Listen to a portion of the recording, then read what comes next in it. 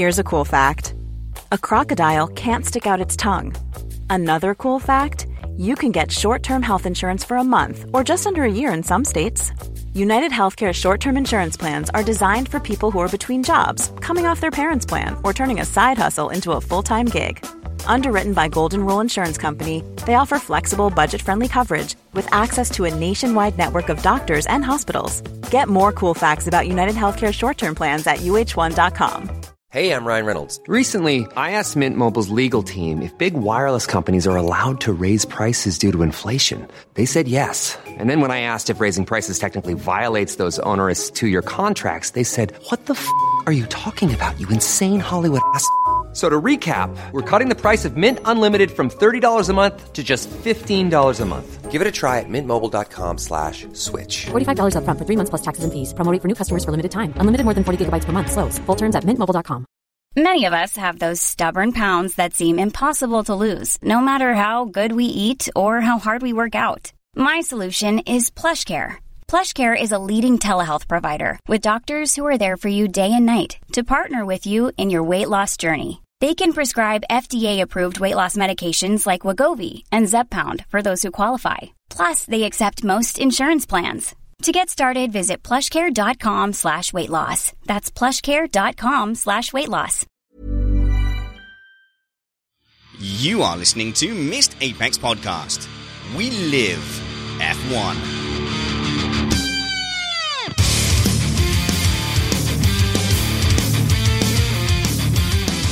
Welcome to Missed Apex Podcast. This episode is called Trigger Warning. This is your trigger warning. I'm your host, Richard Spanners Ready, and I'm joined by Chris Stevens. How's it going, Chris? It's going great. I mean, man, what a busy week it's been for news and for us on the podcast. We've been doing quite a lot. And the relaunch of eRadio as well, ready for Season 5. Absolutely. I was so happy to get back into the podcasting stage with Matt on that one. It's become useful to have a journalist on board the crew as we get into this quite newsy week. We're going to talk about driver change news. Obviously, we've got some new drivers coming into Formula One. We're going to talk about some changes in driver standard rules for driving that's going to continue for the rest of the season. That's going to affect our whose fault is this arguments. We're going to discuss some ways in which to spice up race weekends. And we're also going to be covering the news about the upcoming W Series for next season that claims that it will boost the chances of seeing women in F1. So trigger warning, we are going to talk about this subject and try to have a grown-up conversation. We're also going to hear from two guests with opposing views. And in fact, on this panel, I know we have panelists with opposing views. We're not going to fall out over it. And I understand this is an emotional subject, but a lot of people would do really well to relax slightly. That will be towards the end of the show. We are an independent podcast produced in the podcasting shed with the kind permission of our better halves. We aim to bring you a race review before your Monday morning commute. We might be wrong, but we're first. We have, it's been too long. Fresh from the SP2T Championship lead winning car in VLN, it's Bradley Philpott. Hey guys, how you doing? Good. You've been doing some winning, Brad. I remember about a month ago, that title looked well out of sight, and now you've got like a half a point lead. It was all completely deliberate to make a great story at the end of the season. But yeah, you're right. We had a really bad start to the year. It's been going well recently. Good. We'll hear more about that later. But for now, we've got to cover some Big Dirty News.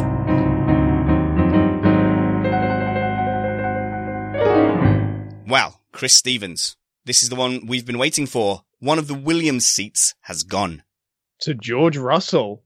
Isn't that a great signing? A multi-year agreement he's got there. And we assume he'll be going in as F2 champion. It certainly looks to be going that way. Was there ever any question about his position in F2 dictating what he could or couldn't do in F1? I don't think so. I mean, George has had quite a good grasp on this title since about halfway through the season. It looked like it was going to be quite close at the beginning of the year, but his consistency has been really, really strong. I think his talent has been quite obvious. So I think regardless of whether he came away with the title or not, his negotiating ability, as we've actually found out, is what's got him this seat, would have shone through anyway. Tell me more about that, his negotiating ability. Well, he called Paddy Lowe right before the German Grand Prix. Of course, he knew him briefly from the time they shared at Mercedes together before Paddy left for Williams. Is that all it took? I could have made that phone call. Brad, you could have called up Paddy Lowe. Yeah, I'm not quite sure how much that really influenced it and how much was really just going on in the background. I was quite surprised, though, to see him there instead of Ocon. If a lot of this is because of Mercedes' assistance, then it seems strange that he would be the one, but I'm all for it. I would not say it's because of Merc assistance. Russell has been proactive. And actually, the chat room is saying, are they getting discounted Mercedes engines for next season? They are not. Russell's signing really is irrespective of Mercedes or Williams' ties to Mercedes. Yeah, but how much recently have Williams been willing to take on someone based on their talent? Like they've needed the money. So it seems strange that they would suddenly just go, oh, no, actually, we'll take someone with talent when that could have happened for ages. Well, I think the idea is that they'll take Russell and keep Sirotkin to keep the money flow coming in. I do think because Ocon is the one who's been left out in the cold in all this, but between him and Russell, Ocon is the one who can afford a year out of F1, and Mercedes aren't just going to pay someone to give either of them a seat. I like in the chat room, Kevin666 saying the phone call story is slightly cringeworthy, even if it's true. But Chris, as a journalist, you must appreciate that the romantic phone call story is a little bit more exciting than there is a bit of a Mercedes link in there. Well, it shows, like I said, he's been proactive about it, and he got the ball rolling. He set up that first meeting, and that was the keen interest that is what enticed Williams, I think. So then, do you think there might have been another phone call, maybe from Toto Wolff to George Russell, saying, "Might be a good idea if you give Williams a phone call, George"? Before or after? Before, like maybe he might have nudged him in that direction. I don't know. He wouldn't admit it either way, would he? So it's quite interesting then, because yes, you're right. It's Ocon that's been left out. I never seriously saw the prospect of Kubica coming back in. So in reality, Williams never had another big money option. It was always keep Sirotkin or not keep Sirotkin. That's the money option. Was there another option for cash, just cold hard cash? It doesn't seem like it. I think Artem Markelov could be the closest thing, although we know he is, quite a talented racing driver. But I feel like he's been in, sort of the intermediate category in the feeder series for a little bit too long now. I feel like he's probably missed his F1 window. I've never really looked at him and thought he was top quality F1 material. So I would be surprised if he ended up getting that seat. All right, let's get Brad's opinion on this then. How good can Ocon really be? If there's no money involved, how good can Ocon really be if George Russell has been picked over him? It's difficult to say, isn't it? Everyone's been really rating Ocon over the last 4 or 5 months or so. I'm a little bit more on the fence because he hasn't been destroying Perez. I don't really rate Perez that highly. I know you love him to bits. But Checo. Yeah, he hasn't been blowing him out of the water. He's been doing a really solid job. I don't think he's the Messiah, though. I think there are potentially better drivers in the pipeline on the way up. So I don't know really where to pin my colours with that one.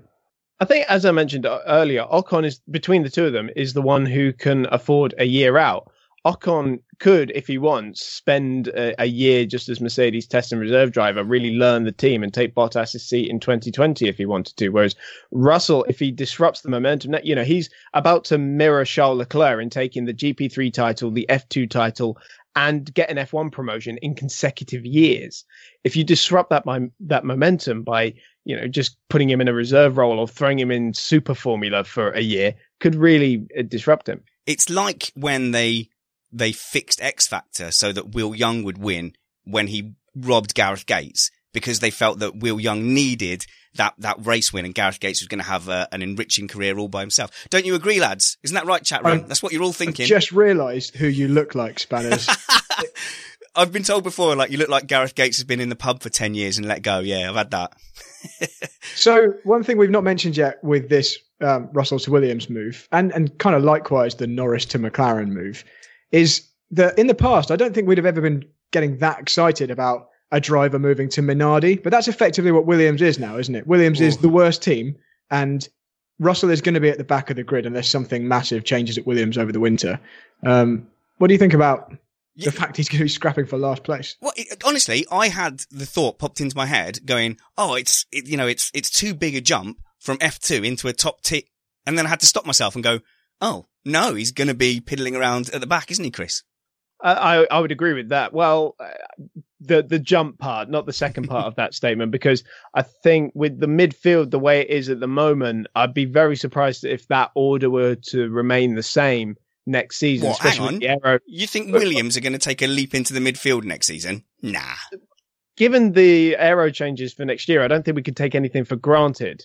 Especially, given that they've got that extra money now to spend on a little bit more development. They seem to have been more ones like McLaren who have switched the focus off the 2018 car earlier and start to put their investment in the 2019 car. But it's the same team designing the car that screwed it up this year. And the aero changes aren't really very big in reality. They're not a giant change. The car is going to be fundamentally the same. I think Williams' only trump card, as it has been for the last 4 or 5 years, is that they've got the best power unit. But that doesn't seem to have helped them enough this year. I think they're really broken. No, I mean, I'm not expecting them to take a huge leap forward, but I think that it's an opportunity for them to make some steps forward in terms of performance, but also with somebody like Russell at the wheel, who, let's be honest, we probably rate him a little bit higher than the likes of Stroll and Sirotkin.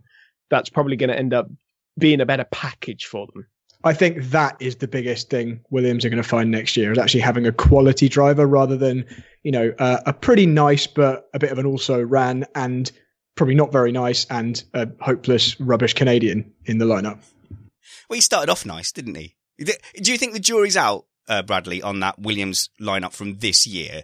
Because it's hard to compare when the consensus is they're both pretty poor. So, I mean, they could have both massively improved over the course of the season. And I guess you wouldn't know relatively.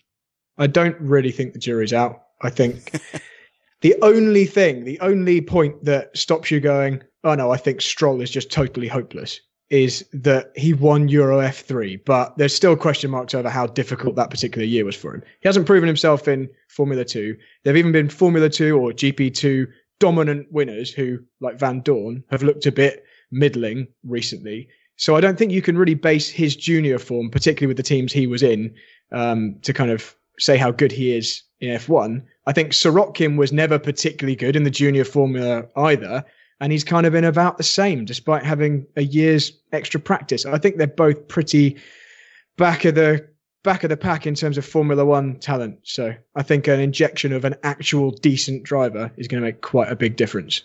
On a similar note, Muna119 in the chat room has brought up that Ocon beat Verstappen in European F3, but Verstappen has looked the most promising driver. And again, it's that thing, we don't always see the same caliber in junior series when they reach F1. It flip-flops. Remember how the most famous one is probably how Martin Brundle and Ayrton Senna fought for a British F3 title, but weren't as close when they reached Formula One.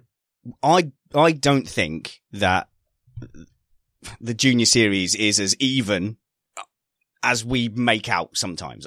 I know we sit there, don't we? Chris tells me it's a spec series. It's the same for everyone. But Brad, surely there's ways that you can get yourself an advantage in the junior series and make yourself look better and then suddenly get found out in F1. Absolutely. There are. We probably don't have time to go into detail, but... Tell me a few. Okay, well, all the cars come to the teams effectively in the same guise. The same package of parts is going to arrive at Prema Power Team or whoever else. But teams will have better engineers that know how to run that equipment better. It's the same with basically anything, not even just sport. Different companies are able to run different pieces of equipment better, closer to the limit of their performance. And there's no hiding the fact that quite often the same teams win regardless of what driver is in the driving seat year after year. As long as they only allow decent drivers that have proven themselves in a lower rung, they're not completely terrible drivers, they're going to be in with a shot. Look at what's happened to, I'm not saying Mick Schumacher is bad or anything, but look at what's happened in the turnaround of form this year with Mick Schumacher versus Dan Ticktum in Euro F3. It's not just down to the driver. The teams in the junior formula make not all the difference, but a big chunk of the difference. Chat room's just saying as well there, don't forget that Stroll paid to practice in a 2014 Williams before he joined in F1. And certainly not every kid can afford to do that. Brad, how was your rise in the junior series? Did you get to practice in 2014 Williams F1 cars? No, I didn't. I didn't get to do any practice. Normally, I'd just rock out in qualifying, and that's it because it all costs too much money. No, I was. I'm going to stick the knife in a little bit more here. Did you see the tweet from Lando Norris with him and George Russell stood side by side? And I was looking at that photo as a 38-year-old and going, "Blimey, this is like when the cops start looking younger. They look like children. How can they be my heroes next season?" Yeah, I saw that. I saw that tweet from you, and I felt a similar way. Although, as long as there are still older Formula One drivers than me, I don't feel too old because GT drivers are much, much older than that quite often. So I don't feel too bad, but I know what you mean. I'm just approaching this sort of stage now because next season, a quarter of the grid will be younger than me. And I'm only 21. Actually, that's quite a big stat. And for me, it is only Kimi Räikkönen next season that's older than me. So that's the only reason I want Kimi Räikkönen to hang on in there. Right. Other seats then. We're going to just go ahead, I think, on the assumption, Chris, that Sirotkin's getting that second Williams seat. Are we feeling pretty safe on that? I would feel good about it, given the other contenders. Ocon looks to be out in the cold. Yeah. I can't see Markelov getting it, but I've been proven wrong on that before. And given the volatile nature of this season's driver market, I wouldn't put it past them, to be honest. But my money would be on Sirotkin. So that only leaves one Toro Rosso seat. And Joe Saward, who I'm speaking to on Tuesday, I believe, seems fairly adamant that is going to another Brit. Alexander Albon? Yes. And for those of us, he's the guy that drives under a Thai racing license, isn't he? I believe so. The only thing I would say about Albon, though, is he's literally just signed for Nissan Edams in Formula E. So this is quite a bizarre story, if I'm honest. How much is it really going to cost to get out of that if he gets a Formula One chance? Well, it depends what he'd rather do. Have a chance at winning in a different category or pootle around in the midfield of Formula One. It depends what he wants to do, to be honest. Brad, that's a no-brainer, isn't it? I mean, I'm offering you now the chance to win the Formula E title or get on the F1 grid. What'd you pick? I don't know, because I'd really like to be in a front-running Formula E team, and I don't really like the Red Bull school of drivers, their ladder. I don't really like Franz Tost and the whole, what's the Red Bull talent chief called? Not Franz Tost, he's Toro Rosso boss. Dr. Helmut Marko. Yeah, I don't really like that whole group. I think it's very ruthless and not very healthy for drivers coming through. And I definitely don't have a Formula One at all cost mentality in terms of what's important in motorsport. I don't know. But then he's an up and coming young single-seater driver who's done everything possible to get in that position. So I think it'd be very hard to turn down an F1 seat in that position. Is there no chance of a dual campaign because the majority of Formula E happens over the winter? Are there clashes? No, the entire back end of the Formula E season, as soon as it starts in Europe to the end of the season, clashes with a Formula One race. It's tough because there's nothing stopping you once you've done a decent job in F1, then going back and finding a Formula E seat with the hierarchy of the series as it is at the moment. But yeah, it would be weird to turn down or quit your very new factory role, wouldn't it, to jump into a Toro Rosso? To be fair, because of course the first half of the Formula E season does take place, so over the winter. Now that I think about it, I don't think it's beyond the realms of possibility that Albon would do the first 4 races, say, and then leave the team if a good Formula One drive came along. I've seen crazier things happen in Formula E alone. I think it would be weirder for Nissan to allow him to do that because it doesn't look very professional from their part. It makes it look like, he's got more important stuff to do than driving for our team. But he's a Dams driver, not a Nissan driver. So either way. Yeah. And anyone who's interested in any of that, tune in to E-Radio Show, which has just fired up. You can actually find that on the MissedApexPodcast.com site, because E-Radio is a Missed Apex production, and that is Chris and Matt who lead that. I'm going to be on the first race review, but they've done a preview show that sets it up nicely. I think this is going to be a good season. This is a good season to jump in on Formula E as well. I think it's had its toddlership in motorsport. It's a grown-up series now, and I'm really looking forward to season 5.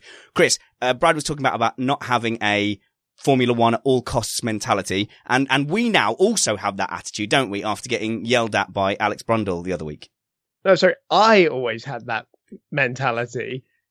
Again, you're the one who's been told off, and a couple of our audience members. It's quite funny. So yeah. I mean, yeah. So you heard that in the preview that we did for our sim racing at GTS RS in Uxbridge. Thanks very much to the guys at GTS RS for looking after us for the evening. And yeah, Alex Brundle yells at us when we inadvertently say very F1 focused things. Right. Force India. That's the last remaining seats, isn't it? I'd forgotten about them. They're not confirmed at all, are they? So that is going to be Ocon and Schumacher in the biggest surprise of the F1 silly season. I still, between the two of them, I still don't understand why you would take Perez over Ocon. But yeah, it does seem to be going that way with Stroll joining. Thing is, you don't know behind the scenes, do you, Brad? Could it just be that Perez is better behind the scenes and better at setting up a car and developing a car? I mean, he's significantly more experienced than Ocon. Maybe. But in my experience of observing motorsport, the guys who are quicker, they tend to be more important, and they kind of, work the rest out afterwards. I think it's more a case of Perez seems to be quite ingrained in various ways in the rescue package and, debts owed to him and all that kind of mess that went on when they changed to Racing Point. And like you said, we don't really know what's going on in the background. And it seemed like the Racing Point Perez relationship cooled a bit in more recent weeks, but I really don't know what's going to happen there. It doesn't look like it's going to be Ocon though, does it? Like, I would probably put money on Stroll Perez. Yeah. So then some people in the chat room are saying that, you would take Perez because he brings more money, but the team isn't really short on money now that the Strolls and a couple of other very wealthy people have bought the team. They're not strapped for cash anymore. Although, let's be honest, Perez is kind of the one who saved the team by putting it into administration in the first place. They, like you say, they don't really need money. I think it's more a case of they need someone who's going to do a decent job without making Lance look completely hopeless, which is tough to find someone with a super license that isn't going to make him look hopeless.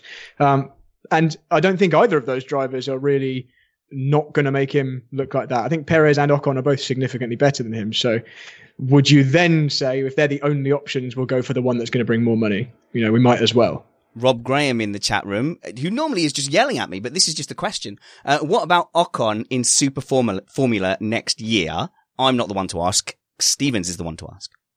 Like I said before, I think him going to Super Formula, it might be good just for him to keep up his racecraft, but I wouldn't be at all surprised to see him embedded in the Mercedes works team somewhere, maybe with Super Formula alongside that.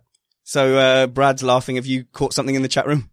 Just Mirror 303 iffy asking me how I really feel about Stroll. I'm sorry, I've said this before. I just hate entitled people who are not only overprivileged but also aren't good enough to back that up. Like Lando Norris, massively overprivileged, but he's also very good and seems humble enough and is quite funny and cool. I don't get that vibe with Lance. I just find him petulant and also rubbish. And possibly doesn't want to be there. Like, I don't always get the feeling that he desperately wants to be there. I had the thought the other day that this was like, do you remember the old film Brewster's Millions?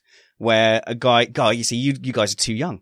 I think it was Richard Pryor, and he inherited 300 million pounds. But in order to win that, he had to lose 30 million pounds and spend it as carelessly as possible in 30 days without arousing any suspicion. This could be what Lawrence Stroll is doing. This could be just a challenge to lose a hideous amount of money by funding his son's racing career. Anyway, since no one gets that reference, I'm all by myself. Let's talk to our panel.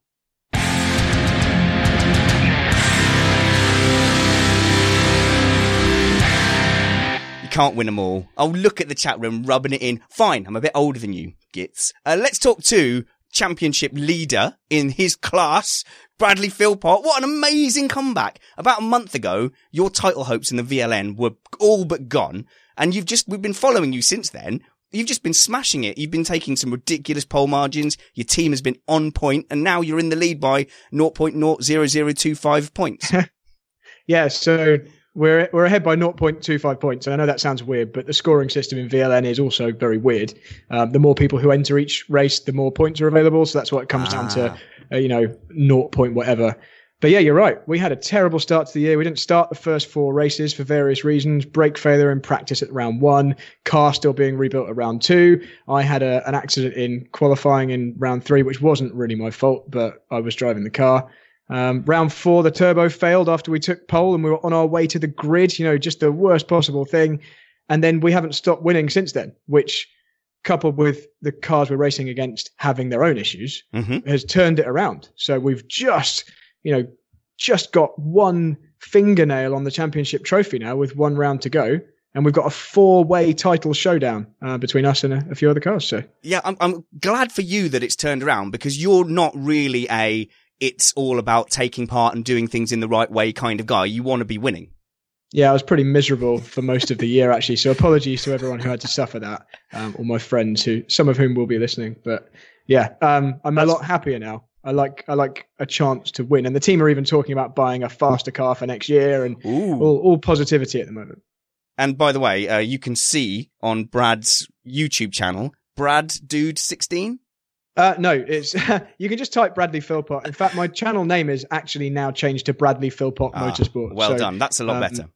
I changed that ages ago. It didn't display. But yeah, follow all the goings on Facebook, my Facebook page, Bradley Philpott Motorsport, or on YouTube channel, Bradley Philpott Motorsport, where I do my best to make professional content kind of programs about each race weekend. And the championship final next weekend, we're making a really special fly-on-the-wall documentary behind the scenes of the whole weekend. So more of like a 15-minute video. Should be good. Yeah, Bradley is not a humble at all when it comes to racing or karting. But when it comes to media, you're a very good communicator and actually a decent presenter and video maker. So do keep in touch with Bradley and what he's doing online and encourage him. Give him a shove, because he's already pretty old and he's not going to be able to race cars forever. So he needs something to fall back on. Kedarnath says Bradley already has a world champion's vocab. I crashed and it wasn't really my fault. I have to say, you were the car behind, but go to Bradley Philpott's YouTube channel and decide for yourself whether you think he was at fault. I braked. No, the bumper's talking. There's no opportunity for you to defend yourself now. Once the music starts, it's over. We move on. Let's talk about actual racing standards then. The FIA no, hang on. I always get confused, Chris. Help me out. I'm going to make a fool of myself. FIA, FOM. Which one's Charlie Whiting? Was FOM. The FIA. Right, whatever. Who cares? They should have given them much different sounding TLAs. That's 3-letter acronyms. But they've clarified the rules about 2 moves. And this was from Sebastian Vettel's defense of Lewis Hamilton a couple of races back, where people were watching a video that had been adjusted to take away jittery movements and then using that as proof that there were no jittery movements. Come on, internet. Wake up. Yes, a video that has been deliberately affected to be smooth will show the movement to be smoother. But they've decided that he made 2 moves. So for me, that's pretty much, that's that argument dead. And they're now saying, no, Chris, I'm sorry, your fade is down. And they're now saying that they are outlawing that. And even though it was 2 moves in the same direction, it is still 2 moves. And I have to say, I like that, because the 2 moves isn't about direction. The 2 moves is about making a decision. So the guy who's attacking makes a decision. The guy defending has an opportunity to make a decision as well to block. And then the guy behind, because you have to presume that there's a closing speed. So there's only a limited amount of time to make these moves. You can't then get into weaving and jumping about. And that is what this rule is clarifying, is that it is essentially weaving even if you're moving in the same direction. Now, Chris, have I filibustered enough for you to not care to make a comeback? No, because you clearly didn't read the article that. No, I don't read. Referenced. No, well, I was waiting for the podcast version, which is this, unfortunately, and I'm on it. No, that move that Sebastian Vettel made was deemed to be legal, hence no penalty. It was deemed to be one maneuver in the same direction from the multitude of camera angles that the stewards and Charlie saw it from.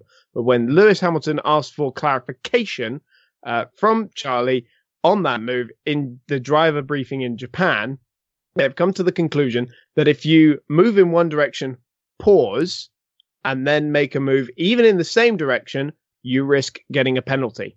But the problem is, Chris, people will already have just switched off after the thing I said, and they won't have bothered absorbing that clarification. Let's talk to a driver about defensive moves, though, Brad, because unfortunately you weren't on for the Magnussen versus who crashed into the back of him? Leclerc's move. Yeah. What do you make of those two incidents? Oh man, I wasn't on, but boy was I shouting at the radio whilst I was running, listening to the podcast. Yeah, so these things are always going to have slight grey areas. And can I please applaud you, Spanners, on how much better you've got at analysing this kind of thing? Because your description of this a few minutes ago was really, really good, which makes it all the more stunning that your own racecraft is terrible. It's so bad. I can't overtake anyone. I will say though, I won a go-kart race on Friday. It was only a work do, but it was outdoor, 30 karts. I fluked my way. I fluked my way into the lead in a yellow flag addled qualifying. And then every single car behind me crashed on the first lap and gave me like a 30-second lead, but it still counts. I won. So my view is that basically a driver is going to drive to whatever the rules that are being forced at the time are. So that means that Vettel's double move to the right on Hamilton at the time was deemed fair. So that's fine. I don't need to really question that. If that's now been clarified that isn't allowed, it does make it slightly tricky because the pause in between the two moves, when it's a direction change from right to left, say, that's a lot easier to kind of define than a right kind of pause to right, because how much do you have to pause? Do you need to completely straighten the wheel? Do you need to just reduce the steering angle a bit and then turn further? Makes it really tricky from a driver's point of view to decide what you can get away with and what you can't, especially when lots of straights aren't really straight. They can be curved gently to one direction. So I'm not sure how I feel about that one. But sorry, Chris is desperate to say something. Well, I just think this is classic F1 rulemaking, isn't it? Where you say a thing that is just full of grey areas and is so open to interpretation that every incident that happens is going to be treated very, very differently. But I'd be very keen to hear about your thoughts on the Leclerc-Magnussen incident, because I could not believe when I heard that somebody tried to defend Kevin Magnussen in this podcast. Yeah, so I actually was pausing the podcast, sending you guys voice notes about my opinions, and I'll try and boil it down to this. A defending driver already has a lot of rules put upon them of what they're allowed to do and what they're not allowed to do. They're not allowed to move in the braking zone. They're not allowed to move twice. They're not allowed to move if there is an overlap of another car. At some point, they have to be allowed to defend. And Magnussen moved to the right when there was no car alongside him, wasn't in a braking zone, didn't make two moves. He's ticked all the boxes of what you're allowed to do. At some point, let the guys defend. And at some point, the onus has to be on the overtaking car to make a clear, decisive move at the correct time. And I know it does look pretty bad from Leclerc's view. And it does look like Magnussen makes a last-minute move. But he's allowed to. And like I said at the start of this little segment, drivers are going to do whatever they are allowed to do that they're not penalised for and is permitted specifically within the regulations. And if that makes it difficult for the guy behind to overtake, that's his problem. He's just working within the rules. It's interesting, isn't it? People kind of had to make up an extra rule because it wasn't in the braking zone, and you definitely couldn't fall back on the now rescinded Verstappen rule. You had to make up a rule which is, okay, he did stick it to all the rules, but it was too late. Now, I've never heard at any point anybody saying how late you can leave it before you defend is, and I'd like to see any rules written down or even talked about since. I mean, it's quite a recent phenomenon, isn't it, of drivers defending in this fashion? In a way, it's self-policing because, Magnussen came off badly in that situation. He got hit from behind, got a puncture. It didn't really work out for him. But my point of view is he should still be allowed to do that. And the self-policing element is that if you do leave it too late and, practically too late, I don't mean within the rules. I don't think you should be punished for it. But if the guy behind you doesn't have enough time to make a decision and hits you, then, that kind of makes your mind up for you. I'm sure next time he would do it slightly differently, but I still don't think he should be punished for it. But also, hasn't he brilliantly, in kind of the way that Senna did, he's making other drivers think now. It's when you come up behind Verstappen and you want to make a move, you got to have a real good think about it. Magnussen's put himself in that same position. And I've heard about certain Philpott driving tactics. I've heard this from Kyle and Van Gien about your sim racing defensive moves. What are they referring to, Bradley? And also real life karting moves. It's the exact same thing. So with Kyle, I made quite a rough maneuver on Kyle at a recent race event. I wasn't penalised for it. I did what I was allowed to do on the day within the rules. The other driver might not like it, but ultimately, if you get away with it, then you've kind of done your job as a race driver. And I agree with you. Other drivers will now Magnussen hasn't been told off or had points on his license. If a driver comes up behind him and makes a last-minute move, they might think twice about it. And also, on almost the same subject, did you see his move just a few seconds earlier on Leclerc around 130R? It was one of the most awesome moves I've seen in recent years. It wasn't broadcast live, but you can check it out on YouTube. Wheel to wheel then, Magnussen as a racer doesn't upset you? No, not at all. I find it really funny how much he upsets other drivers, but as long as you're getting the job done, and I actually wouldn't argue that he does that all the time. Sometimes he doesn't get the job done, does he? He's not perfect, but I quite like his attitude. Maybe that's my slightly naughty driving. Because I'm actually a very clean racer.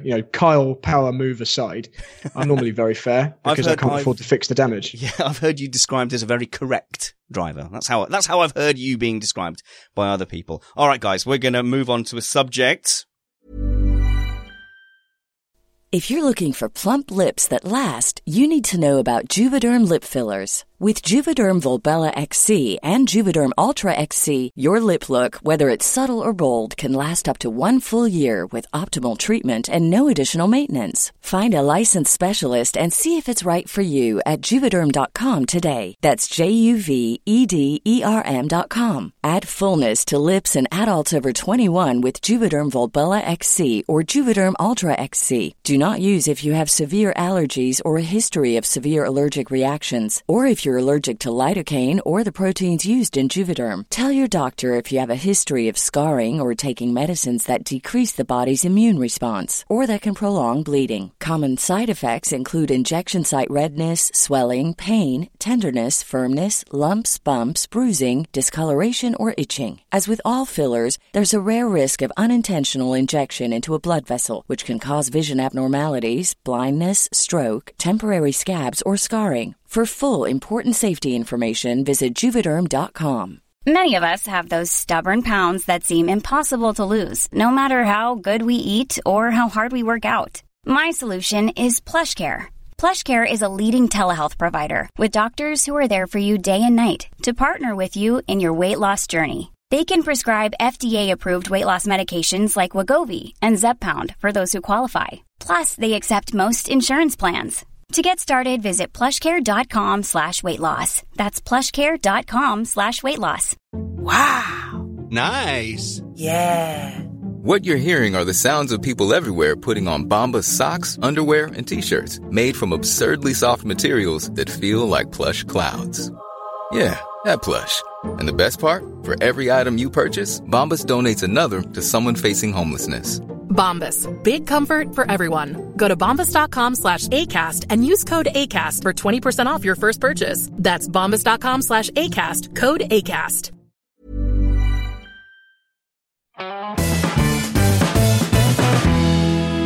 And say it with trepidation, and Chris is adjusting his collar, and I am as well, opening the shed door to let some air in. So trigger warning. I quite like that. If you're liable to get upset at me over stuff, just skip ahead. We've got a lovely song by Anna Pencaldi at the end of the show.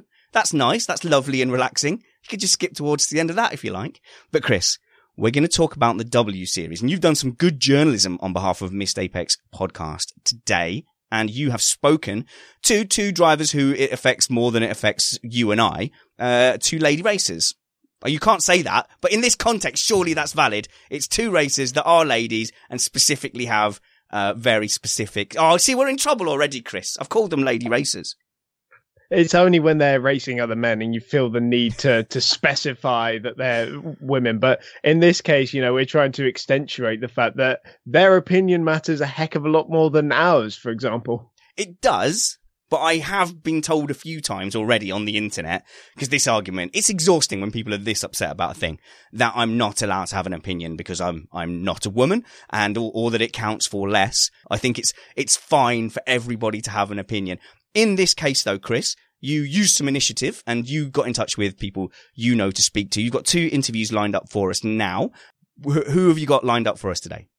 So the first interview will come from Alice Powell, who's the first woman to score points in GP3. And the second will come from Charlie Martin, who you may know from Ginettas. And this year she's been doing the GT5 challenge. Okay, so it's Alice Powell first. So tell us about what the W Series plans to achieve. Well, it's just to get more females into motorsport, really. So a little bit like Dare to Be Different, apart from, it's going to be getting females in the seats, getting track time, and hopefully getting them a great opportunity to move up the ladder. Not necessarily Formula One. Obviously, that's ideal, and I think that is really what they're trying to achieve, is get the female to Formula One. But for me, in general, really, I think it's a great opportunity. I haven't driven in a race car really for about 4 years, which is very depressing. Obviously, I'm so lucky to have had the opportunity to drive, some fantastic cars, GP3, Formula 3. But, however, just funding has halted my progress. So the W Series is a perfect opportunity for me to try and get into the series and get back out racing again. Now, of course, not everyone has been so welcoming of the idea.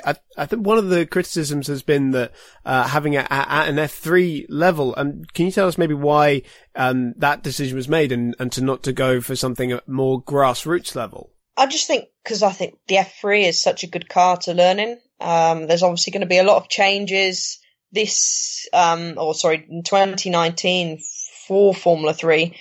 We've got the British F3, obviously, which is going to be slightly separate, so it won't be like a normal FI F3.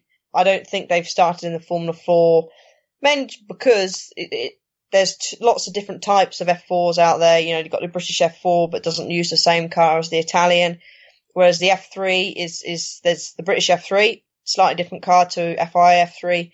There's only two types of cars, so I'm not entirely sure which F3 they're going to be using. So it's all Formula 3 is quite confusing at the moment, but I think it's a good base to start, and it will progress the learning for if you want to branch off and do, let's say, GTs or move up into Formula 2. Just lastly, amongst the other criticisms, Charlie Martin, Pippa Mann, they've been quite vocal about it, described it as segregation.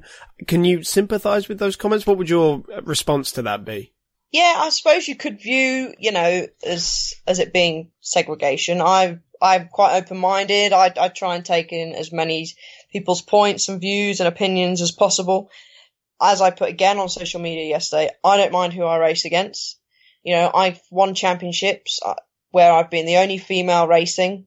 So I'm not bothered about who I race against. It's an opportunity. And I think that's the key thing with the W Series, opportunity for females to race.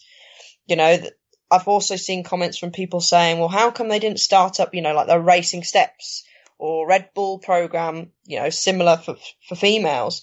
And I believe, from what I can understand, that, they haven't got that level of funding.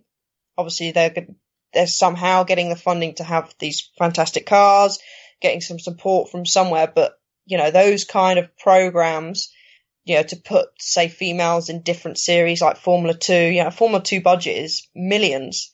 So I think this is a good starting point to try and get females into different categories by putting them through the series. Good. Chris, that is Alice Powell, who is clearly very eager to see what happens in this series. However, obviously not everybody is happy about the new W Series. And who else did you speak to this week? Charlie Martin, who, as I mentioned before, you may know from Ginettas. All right, let's play that. So you've been quite vocal about the W Series. Why do you think it's not the best idea? Fundamentally, I just feel like it's a step backwards to have a series that is based on segregation. Motorsport has always been one of the very few sports where men and women historically have competed head to head on the same track without any kind of separation. So I think to be doing this right now, it doesn't feel like progress to me.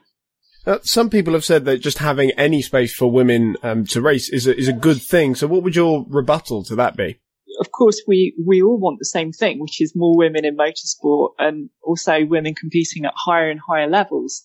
In that sense, it's a good thing to see more women out there doing what they love doing. But I think to just say, well, anything that achieves this is a good thing, because I don't think this is the right way to promote women and to show that they can perform at the best level against men.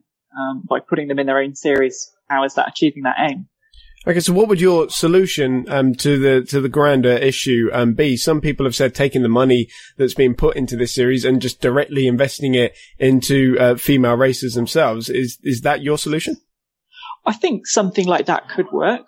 Yeah, I do. I think if you had some kind of ladder-based system with, say, the backing of, just for example, somebody like Red Bull, or get some big brands on board, and have a system that's taking women who are, regardless of what category they're competing in, whether it's endurance, rallycross, or single seaters, and giving them the support to help them move forwards and move upwards in their career, whether that's media opportunities, help finding more partnerships, or direct funding. And essentially, because, by doing this as well, it's important to mention this is an F3 single-seater drive. There are women doing well in all series, but it doesn't necessarily mean that, you take someone who's doing well in rallycross and put them in an F3 car. How are they going to perform against someone who's already competing in that discipline? It's far from being a perfect solution to an important problem that women are facing, really. Obviously a very emotive subject there, Chris. You can tell from both sides that everybody is genuinely well-intentioned. I think everyone shares the same aim, which is letting women do what they want to do in motorsport. So I suppose you're allowed an opinion, Chris. In your opinion, do you think this series will be a net good? Or, actually, there's two questions, isn't there? One is, will it be a net good? And two, should you do it? Wow, should you do it is a big question that I probably don't have the answer to, but there are definitely things I like about it. The fact that it's free to enter is huge. It makes it a pure talent hunt rather than anything to do with funding, which, as we know, is the majority of whether or not you make it in motorsport. And then talent comes second these days, unfortunately. So the fact that it's a pure talent hunt is really, really great. But then also just the idea of separating men and women, I tend to agree with Charlie. It feels like a step backwards. So I've been worried to voice an opinion on this, but I think my opinion is neutral enough that it's not really going to be a problem for anyone on either side. Oh, you'd be surprised, Brad. Come on, wander into the pit with us. So my view is, I think the saving grace about this championship is that it's not being billed as an end point. It's not that female racers are aiming to get to Formula W like people aim to get to Formula One. This is a potential stepping stone for them to, get some exposure and obviously experience in a decent car, F3 level car, and then perhaps move on to something else. I think the fact that it's being billed as free for the female drivers is obviously going to help them. If you can get a free drive in a fast single seater, obviously that's great and that gives more opportunity. I think it would be very different if this was, as I think Formula Woman was a little while ago, billed as something that because women aren't able to compete against the men, they're going to do this instead. I think this is just another potential place for women to drive. And if it helps those people, then I think that's great. I got asked a question in the chat room. Mm-hmm. Do I race against female drivers? And in VLN, there are quite a few. Obviously, like most motorsport, very much male dominated, but there are quite a few women who race in VLN. Sabine Schmitz is obviously the most prolific in the GT3 class. She's in the Fricadelli team right at the front, and she's been racing, even recovering from cancer recently. Various other ladies in other cars as well. So in the chat room, we have comments such as, "Oh look, a middle class white guy has an opinion on women's issues." Personally, I can see where you're coming from. I don't think that's helpful. Is the suggestion that all men need to not, have an opinion or be active in these issues? I disagree with that entirely. And then the other one is, well, why not have racing series that are mandated with quotas for 50-50? So you have to have series that have 50-50. Brad, at this point, is there a chance that at this point, because we have had, and I believe this to be true, because we have had inequality in motorsport to the point that females don't feel like motorsport is for them. So in that respect, I'm very happy there's something that is artificially bringing them forward on a bigger scale. That for me, that's what I'm most happy about, because positive discrimination is rarely comfortable. we've seen it in other areas where the end result has been good. It's been very uncomfortable when we've done it. Would there be an issue? I mean, we're probably going to have an issue in the W Series at the moment, because are there enough women currently at F3, the F3 stage in their career? Yeah, this is a point I was thinking of earlier on. I think you're going to have quite a big field spread. And I think you're going to have several drivers at the front who are, good enough to be in the series with anyone else in, the mainstream single-seater series.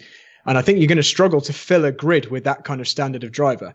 But having said that, look at any series. There are back-of-the-grid drivers in, GP3 and Formula 2 as well. And in most series, you're only there because you can afford to be there. At least in this series, there might be some meritocracy involved because the drivers aren't paying to be there. They're being selected out of a pool of however many female drivers there are, and they're having the drive paid for, from what I understand. So I think to begin with, there might be quite a big spread, but it's one of those things. If this encourages more people to get involved and there is a bigger pool to choose from, over time, it will become higher quality. And hopefully in the end, in a very long time, it won't be necessary, because I agree, it's uncomfortable, but probably necessary. I agree with everything you're saying, but I do have two questions about it. And my first is that, if there is enough money to get all these cars and put an entire series together, why are they not investing in the female racers that are already doing quite okay for themselves and lack some funding? And that's the kind of thing that's stopping them progressing even further in their careers. And the other thing is that I think we need to go to the very root of the issue, and it's beyond F4, and it's going back to even karting level. I saw a statistic on that said something like less than 8% of the UK kart holders, license holders, are women. That's where the fundamental issue starts. So you need to make a difference there. See, Chris, I think you don't have to do one or the other, though, do you? Yeah. And I think potentially the funding that's available for this series, it's not as simple as saying, well, why don't they just support the female drivers who are already there? Maybe the funding isn't available for that. Maybe the people who are coughing up the cash aren't willing to do that. And so, maybe there are various approaches to fix the problem. Yeah. Of course, you get $500,000 for winning the series. But then to go to F2, you need a budget of somewhere around 2 million. But then I feel like the series would almost be doing the wrong thing by trying to get the full budget. If they say, look, here's 2 million for winning the series, you can now go and do F2. I feel like that would be kind of counterintuitive in a way. It's almost like DRS. It should give you a step on the ladder. It shouldn't do the job for you. I spoke to my kids about it. My little boy said, "That's nice. It didn't seem fair before. This might make it a bit more fair." So that's an 8-year-old's opinion. And my little daughter said, "That's brilliant. Can we watch it? I'm interested to see what the girls can do." So for me, that's the main one, is that I didn't have any positive role models in racing for my little girl to look at. And she, in fact, did say to me, "Daddy, all racing drivers are boys." And she's come along karting, and there have been less women there, less little girls there. And she has been less keen to go back. She's kind of like, yeah, I've kind of dragged her along the last few times. But if we're sitting down and watching 6 actual races a year that is based around women that she can identify with, at the moment, I don't see the particular harm, as long as it's not affecting women's chances in other series. And I think that's the danger people are talking about. Don't think it's useful to say the word segregation. It's a very loaded word. It would be segregation if you were then now stopping women going into other series.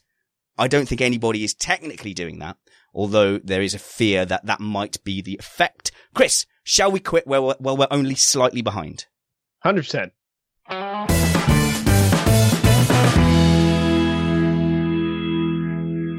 Well, now we've lost all our viewers and listeners, let's talk about, the race coming up next weekend is the Austin Grand Prix. But first of all, there was a reasonably, what do you call it, like a quiet news day article, wasn't there, about Lewis Hamilton saying that they should shake up the format for Formula One weekends.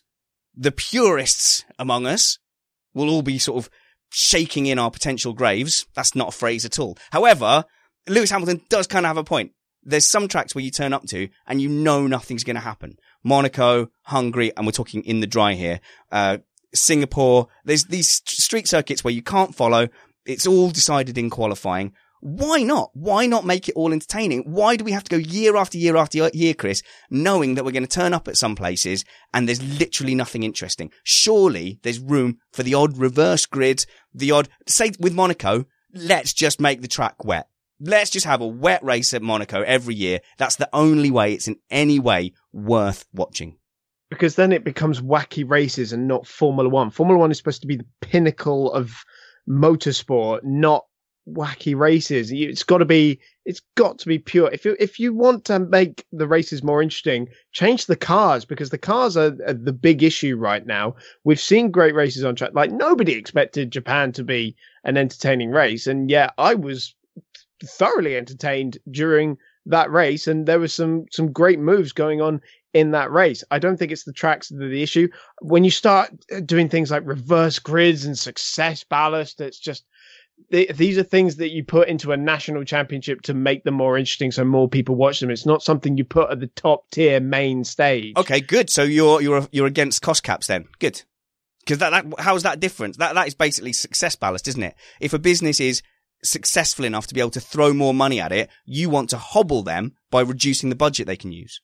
No, that's true, but there's also a caveat with that, in that in some cases it's, you know, within the interest of maintaining the existence of some of the cars on the grid, really. Yeah, but how about maintaining the interest of the people who are watching? If you want to keep making these cars faster, and they're going to, how can you have a place like Singapore where 8 seconds behind another car, your car becomes much less aerodynamically efficient? That's the car's fault then, isn't it? It really hasn't got much to do with the tracks. Go and look at some other series, because you will find a good race somewhere on every single track. Even the Valencia street circuit had an amazing race because the cars allowed for it. No, Valencia had one good race in like 2012 where everybody crashed. And that's it. So what you're saying is, if there's lots of crashes, we can have a good race. And that's the only reason Baku is good, to be fair, is because that turn one and the little castle section generates some crashes. And that's it. If Baku didn't have those smashes and safety cars, that wouldn't be a good racing circuit. Brad, who do you agree with, me or this idiot? I'm not a massive fan of the gimmicks. I appreciate we already have some, DRS being one of them. I'm at pains to kind of, not that it's my decision, but to allow more of them. I'm a bit of a purist, but I'm not afraid of change for the better. There are some things I'd rather wouldn't change. I think the qualifying format we've got at the moment is good. Yeah. There's one really big change that I would absolutely love to see. So this is quite a big thing. Hear me out on this one. And This isn't an original opinion. I read this in Autosport years ago. And God, here we go. It's going to be like the Bradley Philpott lane system all over again. I can't wait. Come on, lay it on us. The lane system is an excellent system. Yeah. That's non-controversial. Yeah. So anyway, I think that every race should start in reverse championship order. I think they would it would force the teams to design cars that can overtake. It would make every race exciting. And I just don't understand why we can't just start the person leading the championship at the very back. I just think it would make complete sense. Of course, if you line them up in the order that they qualify in, fastest car at the front, of course the races aren't going to be interesting. Like, it's a no-brainer. So why not do something like that? It was at the Missed Apex karting event where I was hanging out with friend of the show, celebrity great mate Jack Nicholls, just leaning casually over the barrier, having a casual conversation like me and Jack Nicholls do that one time. And when we had the mixed up grids, we had some really, really exciting races, didn't we? We had like carnage at the first corner, because what I did was I gave everybody grid positions that added up to the same. So you might have started one race at the back, one race at the front, one race in the middle. When it got to the finals, we were looking over, and after the first lap, everything spread out. And after such an exciting 9 races, everyone on the balcony was kind of going, And it was Jackie turned around and he went, you can see, can't you? When you line people up in pace order, as it was in the finals, this is what you get. So by design, we're deciding to have races where people disappear off into the distance and then you get field spread. I don't think you're that crazy, Brad. And Gilles Villeneuve fan in the chat room saying that my suggestion there is wacky races gone mad. Yeah, but why? It's not random. It's a system that everyone understands. I'm not saying chuck a sprinkler on in the middle of the race and let's see what happens. This is something that the teams would know in advance. You know, if you're leading the championship, you start at the back. But it's not like the leader of the championship starts at the back and second place starts in the middle. Yeah. You'd have Hamilton starting directly behind Vettel in every race. And it avoids the need for something like success ballast, which is kind of a similar idea, but this isn't artificially hobbling the cars or the drivers themselves. They're still all in fair, inverted commas, machinery, doing their best. There's not some adding weight each time. I don't know. It's never going to happen, but this is just what I feel. But do you know what? We would have to change the show intro to simply this. Whose fault is it? Because that would be just the whole show, wouldn't it? But you're right. I mean, the chat room's agreeing with you that you would be forcing cars to be designed to overtake and race, which is our favourite bit. What do we talk about most in the race reviews? The thing we talk about is the overtaking. And yet we've got a formula that is designed for not overtaking. Like, Chris, we've had Mercedes where they are so used to being out front and in the lead for the race that they have a car that struggled to follow. Can you believe that? Can you have a race car that has been deliberately designed so that they don't deal well with being behind another car? That's almost crazy. That's crazier than Brad's suggestion. That is more to do with the fact that they have designed, because it was the quickest car, there was no point making any kind of compromise for it being behind another car, because they never expected to be behind another car because they were so dominant. Now that the field's a bit more competitive, you can't really afford to do that anymore. Of course, it was something Red Bull did a few years ago as well, back when they were dominating. But I still think you need to take a look at the cars to make them better for racing. So you can't look at the circuits, because you look at even around Monaco and Singapore and all these other tracks that people say is rubbish for racing. Other racing series go on there, single seaters, whatever, and have amazing races. Go on, Brad. Let you have the last word. Firstly, would you be happy going through a field of what you call billies when you're leading a championship, as you are now, happy to start at the back and give all your competitors a chance to shove you off track? Oh, of course, that would be a dangerous, difficult thing. I'm not actually even suggesting we make this. I don't think Formula One needs to change. My suggestion is a response to people who think it needs to change, and there are other suggestions, or people complaining that it's not exciting enough currently. I'm quite happy with the current system. I don't complain when we get a boring race. I understand that the boring races mean that when there is a really good race, we really appreciate it. This is just the sport. So my suggestion here is purely a response to people saying it's not good enough. And I'm saying, well, what do you expect when you start the fastest person out the front? Like, I don't mind the fastest person starting at the front. I like it. But don't complain if you're knowingly doing that. Yeah, you can caveat it all you want, but the Twitter post for this episode will be Bradley Philpott demands reverse grids at every F1 race. But I kind of agree with you about I don't mind if the odd race is boring. I actually don't either. What I do mind is when I know in advance that the race is going to be boring. So we turn up at Monaco, I know it's going to be boring. I turn up at Singapore. I need to answer. Sorry, I just need to answer a question I've just spotted. It better be a good question if to interrupt the host. I actually didn't mean to cut you off. Fine, let's hear it. Better be good. I'm really sorry. I thought you'd finished your point. I was just trying to cut in before you changed subject. Phoenix 2K1 has just asked, what do you enjoy more, winning or racing? Because it's kind of relevant to this little chat. And I think racing marginally. I think racing is if it's a good race, enjoy that a little bit more than the winning. But if the race isn't really good, it's the winning. Chris. Chat room has brought up they'd like to see manual deployment of the battery energy. And that is something that is under discussion for the 2021 regulations, which I completely agree with, because it'll be like going back to the old KERS system where it's I really like that. But it was great. It made for fantastic racing. Let's go back to that. It was quite tactical. If it is all restricted to one lap, so it all resets at the beginning of the lap, I like that system. I could have seen KERS tripled and have been happy. Well, that's basically what we've got now, except it's just automatically deployed and is just inherently part of the power unit itself. You still get X amount of deployment over a lap. Actually, there's a good comment here from Martin Benyon and saying, stop all this auto brake bias adjustment. Tell us a little bit about that, Brad, because we always see them fiddling with the dials. So they're changing the balance of what the brakes do between the front and the rear. And they're like managing that halfway through a lap. That seems like too much. Just have a brake bias and deal with it, surely. Yeah, I think Martin's, I don't want to to kind of tell people what they know or what they don't know, but I think Martin slightly might misunderstand the system.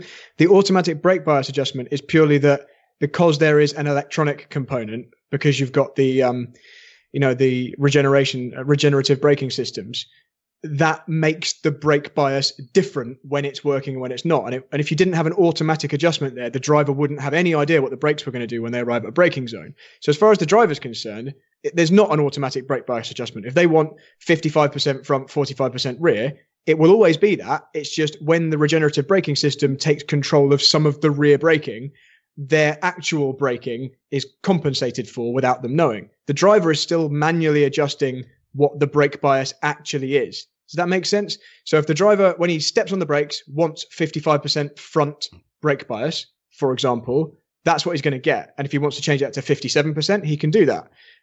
The automatic changing is more that because there is sometimes the regenerative system cuts in, sometimes it doesn't. It has to automatically adapt. Otherwise, the driver would have totally different brake bias every time they brake. So I think Martin slightly misunderstands that. Apologies if I've got that wrong.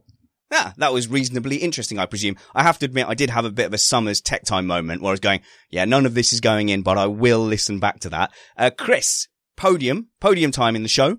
Who's going to be on the podium for the Austin Grand Prix? Are we going to see the first 5-time world champion since Michael Schumacher? Potentially, yeah. I mean, Hamilton can clinch the title if he wins and Vettel finishes third or lower, which is not beyond the realms of possibility, to be honest, especially with the way that Mercedes have been lately. They've had quite a nice advantage over Ferrari, and this is traditionally a Mercedes circuit as well. I think it's fair to say that Mercedes have stolen a march in the development race, and actually Andrew Benson tweeted some really interesting information about the average qualifying gaps for the season against the last 3 races, and across the board between the majority of teams, it's all gone up by half a second. All right.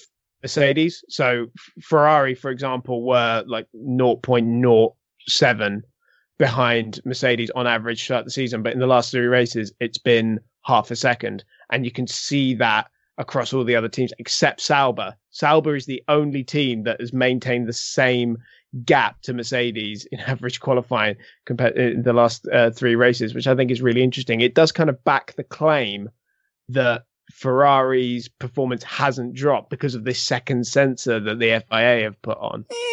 But hasn't it? Well, that's the thing. Automotor and Sport said that they had seen GPS data that suggested the car is not deploying in the same way that it used to. And of course, the FIA will say it's got nothing to do with it. Ferrari will say it's got nothing to do with it. I think there's probably 3 or 4 people in the world who know the truth. So we'll be covered by the legal aspect here by saying this is opinion and we don't have any more evidence than the listener does. However, I think that's the reason. I think the second sensor went on, so they couldn't do the thing they did beforehand. And there's a missing steering wheel on the button. And they did the thing with the cool bag that stopped them looking into the cockpit so that no one would be suspicious. It all adds up. It all adds up. That's what I think happened. I think it's the other thing. Ferrari do have quite a big aero upgrade for this race, though. So perhaps we'll see that gap decrease a little bit, but I would not be surprised to see a Mercedes 1-2 in this race. All right, Chris, you are doing really well. I'm really, really proud of you. You keep getting asked to do Formula E articles. Your work with Autosport is really good, to the point where I read an article, thought that's a good article, and then later realized it was you that read it. Optimistic about your journalistic career these days? I like to hope so and think so and believe that I just believe. I'm going to Valencia tomorrow for Formula E testing. So yeah, on a plane at 6:30 in the morning. That's going to be real fun. I'll be spending the next week there, and hopefully just back in time to make it for the US Grand Prix race review. Tell me, where can people find your work online and to follow you in general? You can follow me on Twitter at cstevens_journo. Most of my work can be found at formulaspy.com and occasionally in Autosport magazine and on .com as well. Bradley Philpott's a reasonably rare name, so just search Bradley Philpott on Twitter and YouTube and you can find all his stuff. Live stream, hang around, we'll be chatting after I play a song. We used to do this all the time, Chris. You won't remember this, but me and Matt used to find artists all the time that were up and coming, and we'd play their music and promote it at the end of the show. And one of these people, Anna Pancaldi, has now sort of risen to the point where she's a good touring artist, and we're really, really, really proud of her. I'm going to play her new single, Peace, which is out on the 19th of October this year. They're also doing a UK tour, so follow her and search for her on SoundCloud and stuff, and you won't be disappointed. If you find her on Twitter, it's Anna Pancaldi, so as it sounds, and tell her Missed Apex sent you and that you enjoyed this tune, and remember that wounds heal, chicks dig scars, and glory lasts forever. How do you find the light in the black? How do you find the hope that I lack? That I lack? 'Cause there's a hunger off that I'm sure for things unseen to bring the peace with the rest assured. The rest assured. Nothing to fear, nothing to fear when you found this. Nothing to fear, nothing to fear when you found peace. Watch it over me. Let us be certain, let us be growing in peace. Now take my hand and show me the truth that we can change, we can live like we did in youth. In our youth, show me goodness, there can be more for things unseen to bring the peace with the rest assured. Remind you that is Anna Pancaldi that you're listening to, and this is Peace, and it's out on the 19th of October 2018. Follow her on Twitter and stuff. There's the chat room are telling me that I've forgotten comment of the week. What, comment of the week in the regular show? Are they mad? When's the last time that happened? Watch it over me. Fine, we'll do comment of the week. Chris, we never actually agreed. Are you monitoring comment of the week? I'm just having this panic attack now that we didn't agree who was going to monitor the chat room.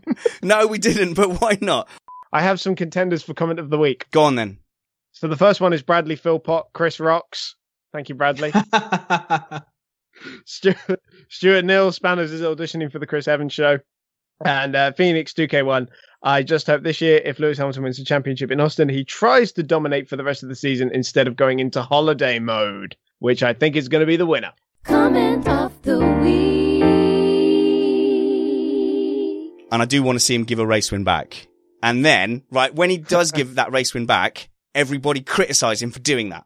Because that's what'll happen when as soon as he does that, if he gives a race win back, they go, oh, it's just lame, that's pathetic, why did you do that? What about in Hungary last year when he gave the podium back to Valtteri? Yeah, I mean, he got just as much abuse for that as well, didn't he? I liked it.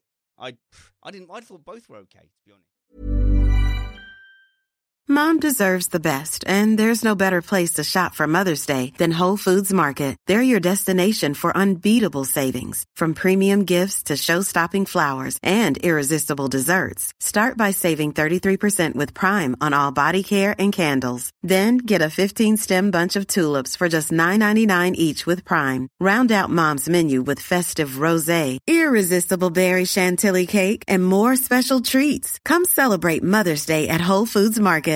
Flexibility is great. That's why there's yoga. Flexibility for your insurance coverage is great too. That's why there's United Healthcare Insurance Plans.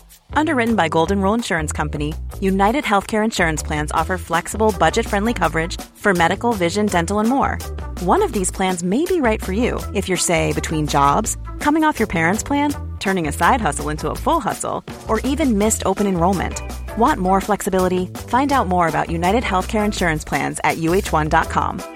Normally, being a little extra might be a bit much, but not when it comes to healthcare. That's why United Healthcare's Health Protector Guard fixed indemnity insurance plans, underwritten by Golden Rule Insurance Company, supplement your primary plan so you manage out-of-pocket costs. Learn more at uh1.com. Mom deserves the best, and there's no better place to shop for Mother's Day than Whole Foods Market. They're your destination for unbeatable savings, from premium gifts to show-stopping flowers and irresistible desserts. Start by saving 33% with Prime on all body care and candles. Then get a 15-stem bunch of tulips for just $9.99 each with Prime. Round out Mom's menu with festive rosé, irresistible berry chantilly cake, and more special treats. Come celebrate Mother's Day at Whole Foods Market.